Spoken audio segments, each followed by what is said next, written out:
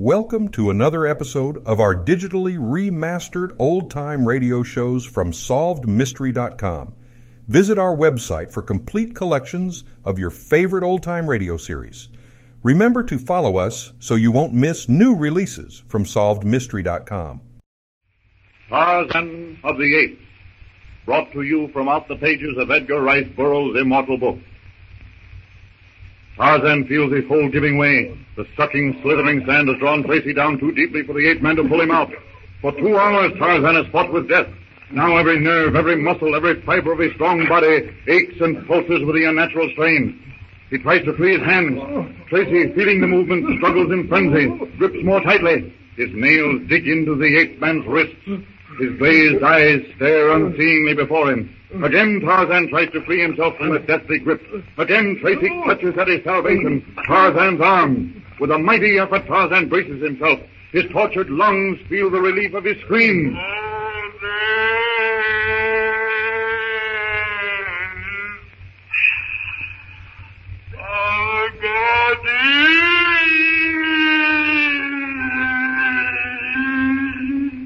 The shock hits Tracy like a blow. His fingers relax. Clutch again, open and close convulsively, claw-like. They grasp empty air. Tarzan has freed himself. Gasping, he throws himself on the sand. His breath comes painfully. The blood throbs in his temples. Tarzan pulls himself painfully to his knees. Tracy is almost up to his armpits in the sand. Every futile movement draws him deeper, holds him more securely in the treacherous sand. With foam-flecked mouth and bloodshot eyes, writhing like a maniac, Tracy clutches at Tarzan as the ape-man staggers to his feet.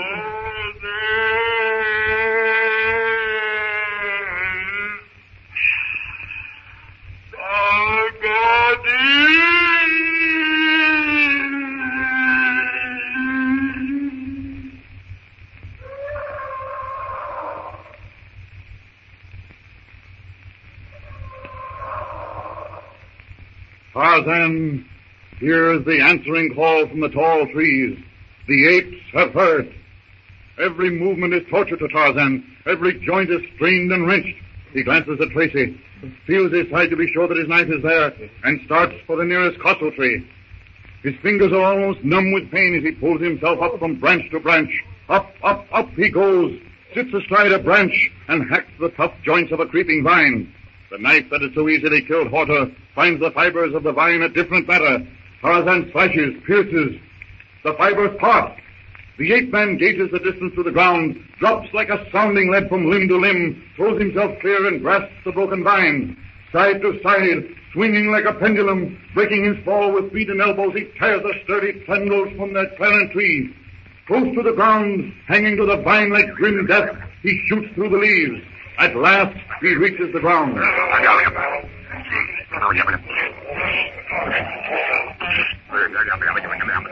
Tarzan points to the vines, then to the quicksands. The smaller apes bound forward. The older take their time. Tarzan leads them to the quicksands. Quickly he passes one end of the vine under Tracy's armpits, throws himself on the ground, reaches out, pulls the vine around Tracy's chest. Tracy's clutching fingers try to grasp Tarzan, but the ape-man twists to one side.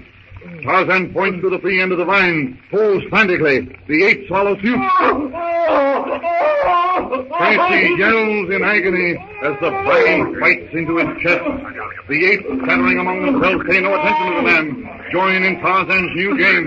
The vine stretches, creaks, sap oozes out of the fiber. It splits. A horrible sucking sound from the quicksand. Tracy struggles. His feet move. He lunges forward, beats the sand with his fist. The apes reel back. Tracy dances momentarily in midair, falls on the sand, clear of the trap.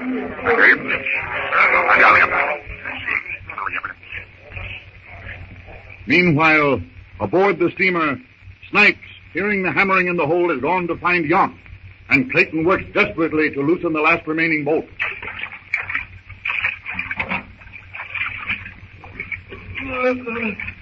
How long, Clayton? I can't hold on. Just a few seconds, Daddy. Just a few minutes. Right. Now. Hey, what's going on in there? I'll give you 10 seconds, Yount. One more blow of the hammer, and the water goes to the boilers. Quick, then, to the boiler room. and slip the valve to the hole.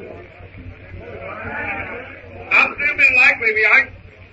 Over the side for me it is. That's right, Ben. It's too late. The water's over the pipe now. One blow from the hammer, and we all go together. Come on, Mike. Young Steve slow on the takeoff. If he opens the door, the water will rush out. And then it'll be high enough to let the boilers. When the door opens, hang on till the first rush of water is over.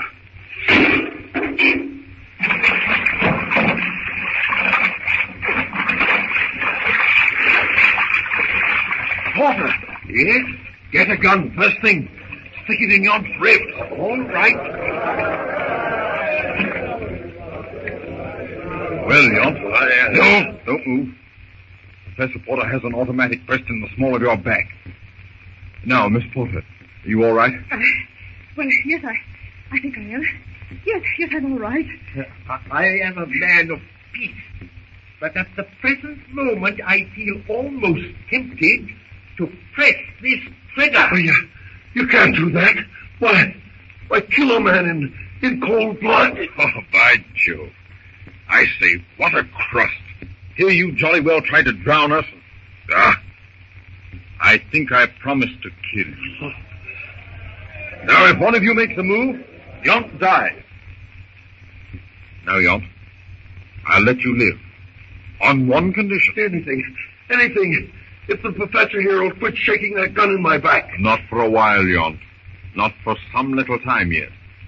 Miss Porter. Yes. Take Snipes' gun. He won't mind. Will you, Snipes? Well, I Give her the gun, you fool. Do you want to see me killed? I ain't sure, but what that ain't a bad idea. Come on. We're wasting time. Yont, where's Mr. Philander? He's below, in his cabin. Is he all right? He's all right. Just... Get him up here. Yes, sir. And Yont, Yes, sir. get a boat ready. That's it, mate. Fill the boat for them.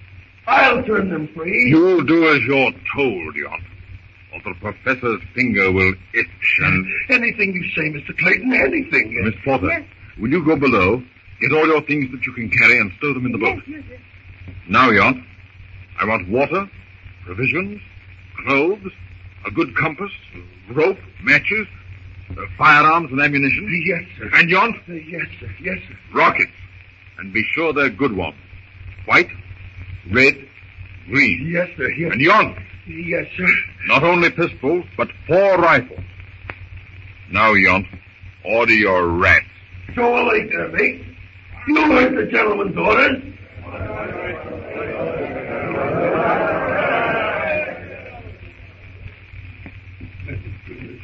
Thank goodness. Well, Tilly Philander, what have you been doing? Doing? I haven't been doing anything. I've been done too.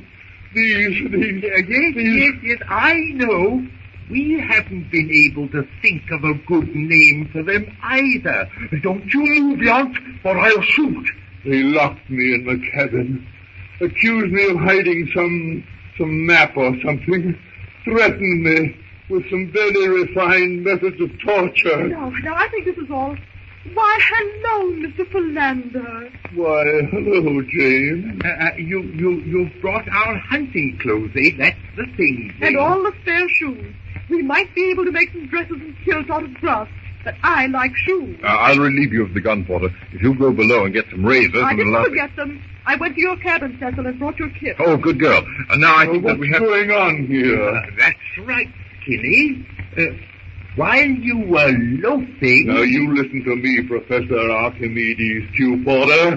If it's going to be trouble... Everything in the boat, Mr. Clayton. Fine.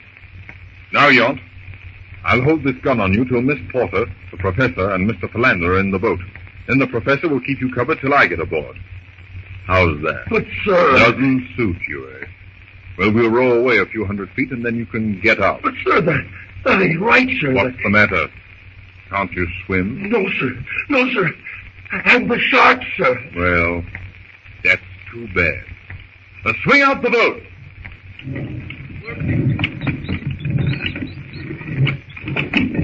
get, Jane. Yes, yes. And you, Skinny. After you, Professor. In you get. And stop arguing. All ready, Mr. Clayton. Right. Lower away.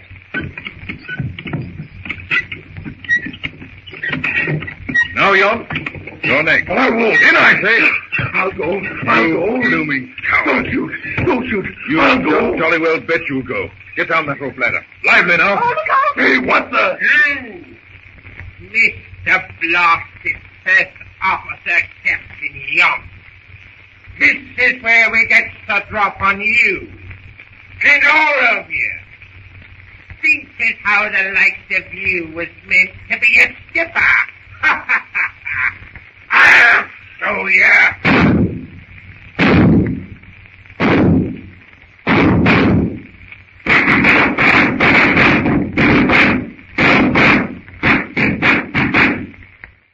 Thank you for joining us and enjoying our digitally remastered old-time radio shows from SolvedMystery.com.